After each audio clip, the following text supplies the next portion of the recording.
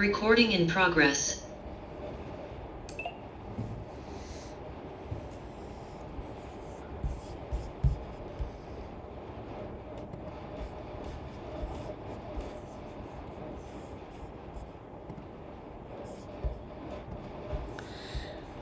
السلام علیکم ورحمۃ اللہ وبرکاتہ۔ کیا حال ہے آپ لوگوں کے؟ اللہ تعالیٰ سب کو اپنی خیر و برکت میں، اپنی رحمتوں میں رکھیں، اپنی عافیت میں رکھیں۔ اللہ تعالیٰ ہم سب سے راضی ہو جائیں۔ اللہ تعالیٰ ہمیں اپنی رضا کے کام کرنے کی توفیق عطا فرما دیں۔ آمین ثم آمین۔ نحمدہ ونصلی علی رسولہ الکریم، اما بعد فاعوذ باللہ من الشیطان الرجیم، بسم اللہ الرحمن الرحیم، رب اشرح لی صدری ویسر لی امری واحلل عقدۃ من لسانی یفقہوا قولی۔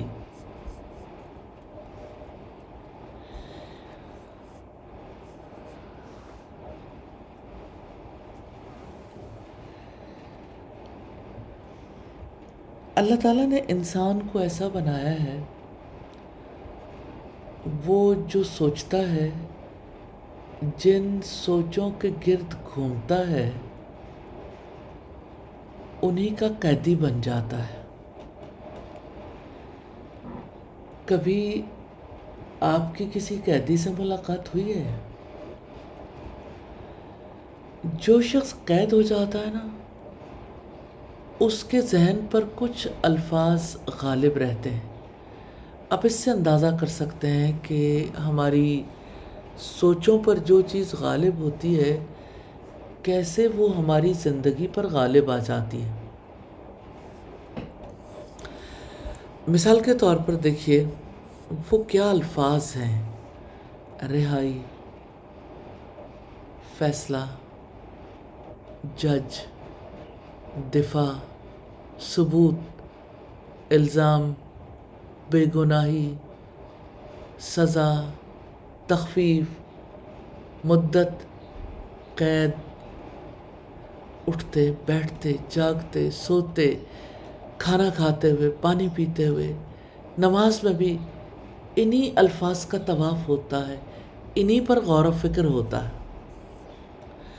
اس کے پاس کوئی اخبار ہو، میگزین ہو، تو وہ قید اور رہائی کے بارے میں ایسی خبریں پڑھنے میں مصروف رہتا ہے جو اس کے فیصلے اور قید سے رہائی میں مددگار ثابت ہو سکے۔ کیا آپ سوچ سکتے ہیں کہ ایسے شخص سے توقع کی جا سکتی ہے کہ وہ گاڑیوں کے ماڈلز کے بارے میں دیکھے، اچھی سے اچھی گاڑی، اور اس میں سفر کرنے کا خواب دیکھ سکے؟ کیا وہ خوبصورت رہائشی گھروں کی قیمتوں کے بارے میں باتیں کرے گا؟ پراپرٹی میں کیا اوپر جا رہا ہے، کیا نیچے جا رہا ہے؟ کوئی پراپرٹی ٹائکون بھی ہو، وہ بھی قید ہو جائے تو اس کو بھی باقی باتیں بھول جاتی ہیں، اسے کسی چیز سے کوئی فرق نہیں پڑتا۔ اب آپ امیجن کیجئے، ہم اس دنیا میں اپنے اصل وطن سے قید ہیں۔ ہمارا اصل وطن، ہمارا اصل گھر جنت ہے، اور ہمارے گناہ حقیقی الزامات ہیں جن کی سزا کے ہم مستحق ہیں۔ ہمارا اپنے دفاع کا اصل پوائنٹ یہ ہے کہ ہم توحید پرست ہیں،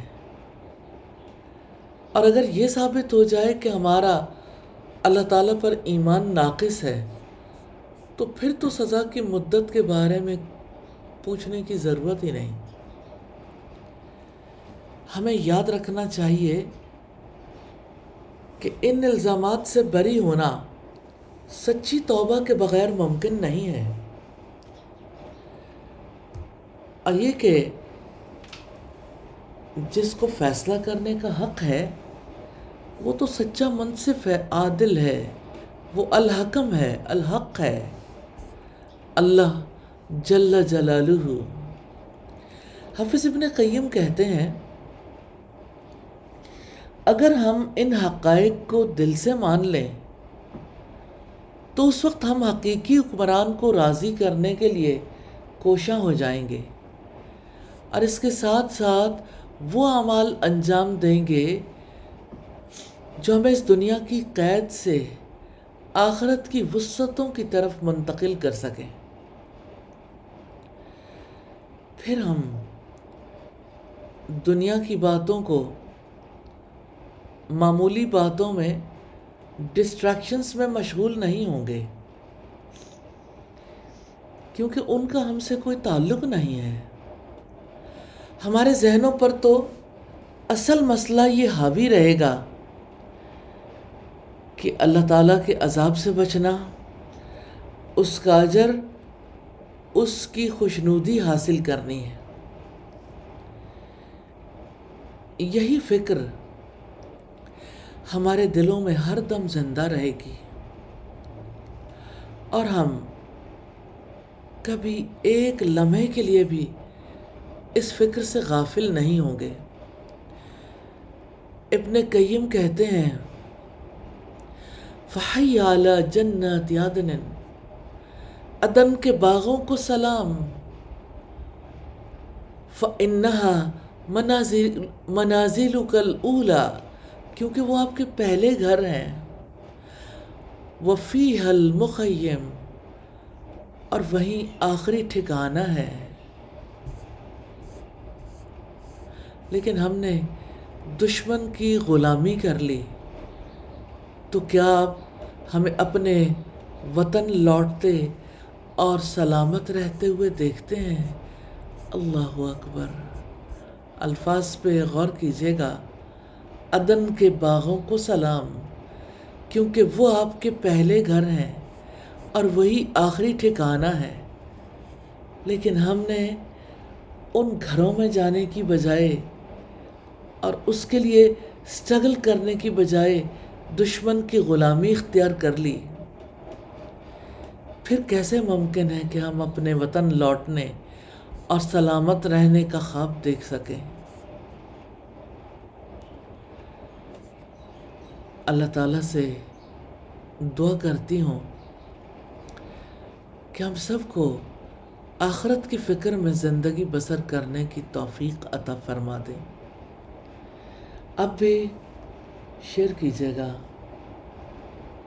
اپنی کیفیت کے بارے میں، وہ جیسے آپ صلی اللہ علیہ وسلم نے فرمایا کن فی الدنیا کأنک غریب او عابری سبیل، آپ دنیا میں ایسے رہو گویا کہ آپ مسافر ہو یا راہگیر۔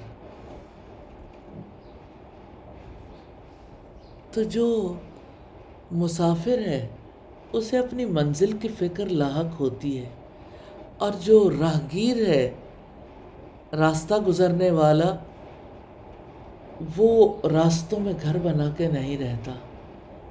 آج سب لوگوں کو کتنی حیرت ہے، سیلاب زدگان نے دریاؤں کے راستے میں اپنے گھر بنا لیے تھے۔ کل ہم کسی مجلس میں بیٹھے ہوئے تھے تو وہاں پہ بیٹھے ہوئے ایک خاتون نے کہا کہ ہم سیلاب زدگان کو گھر بنا کر دے رہے ہیں، لیکن ایک بات ہمارے لیے بہت تکلیف دہ ہے کہ سیلاب زدگان دریا کے راستے سے ہٹنا نہیں چاہتے۔ ان کو ارد گرد جگہ بھی ملے تو وہ جگہ چھوڑنے کے لیے تیار نہیں ہیں۔ تو میں نے ان سے سوال کیا کہ آخر دریا کے راستے میں کیا ہے؟ تو انہوں نے کہا دریا کے راستے میں ان کے رشتہ دار ہیں، ان کے تعلق دار ہیں، وہ ان سے الگ ہو کے رہنا نہیں چاہتے۔ تو دنیا میں راہگیر کی طرح، مسافر کی طرح رہنا چاہیے۔ جس کو اپنے راستے سے زیادہ منزل کی طلب ہوتی ہے، اور کبھی راستوں میں ہی نہیں رہ جانا چاہیے. جیسے دنیا راستہ ہے اور آخرت منزل ہے، تو کوئی دنیا ہی کا قیدی ہو کے رہ جائے تو یاد رکھیے گا کہ دنیا تو مومن کے لیے قید خانہ ہے اور کافر کے لیے جنت ہے. اللہ تعالی ہمیں سمجھنے کی توفیق عطا فرمائے. آمین ثم آمین.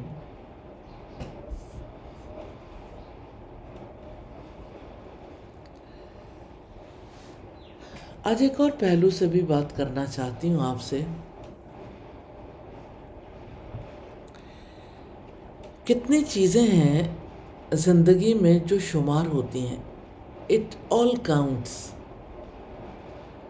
جب کبھی انسان کی آزمائش، اس کی مصیبت طول اختیار کر جاتی ہے تو اس کا نفس اس وقت اور مال کے ضیاع کے بارے میں اور اس اعصابی تناؤ، بد مزاجی اور صحت پر منفی اثرات کے بارے میں فکر مند رہتا جو اس آزمائش کی وجہ سے ہو رہے ہوتے ہیں. مثال کے طور پر جو طویل عرصے سے بیمار ہو، وہ فکر مند رہتا ہے کہ وہ اپنے وقت سے فائدہ اٹھا کر کوئی عمل نہیں کر پا رہا اور مال بھی نہیں کما پا رہا.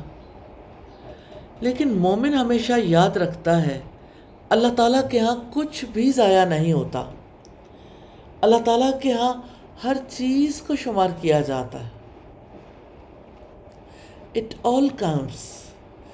اللہ تعالیٰ نے فرمایا وَاصْبِرْ فَإِنَّ اللَّهَ لَا يُضِيعُ أَجْرَ الْمُحْسِنِينَ. اور آپ صبر کریں، بلا شبہ اللہ تعالیٰ نیکی کرنے والوں کا اجر ضائع نہیں کرتا. اور محمد صلی اللہ علیہ وسلم نے ارشاد فرمایا ما یصیب المسلم من نصب ولا وصب ولا ہم ولا حزن ولا اذى ولا غم حتى الشوكة يشاكها الا كفر الله بها من خطايا. مسلمان کو جو بھی تھکان، مرض، پریشانی، صدمہ، تکلیف یا غم پہنچتا ہے، حتیٰ کہ اگر کوئی کانٹا بھی چبھتا ہے تو اللہ تعالیٰ اس کے بدلے میں اس کے گناہ معاف کر دیتا ہے. اللہ اکبر. تو ہر وہ شخص جو مصیبت زدہ ہے اسے کسی چیز پر افسوس نہیں کرنا چاہیے. اگر آپ کسی آزمائش میں مبتلا ہیں اور آپ صبر کرتے ہیں تو جان لیں کہ یقیناً صبر وقت، مال اور صحت کی بہترین انویسٹمنٹ ہے. آپ یہ کبھی نہ سمجھیں کہ اس آزمائش کے دوران آپ جو کچھ کر رہے ہیں وہ وقت اور صلاحیتوں کا ضیاع ہے. یہ سب تو اس دن کام آنے والی کرنسی ہے جس دن درہم و دینار کام نہیں آئیں گے.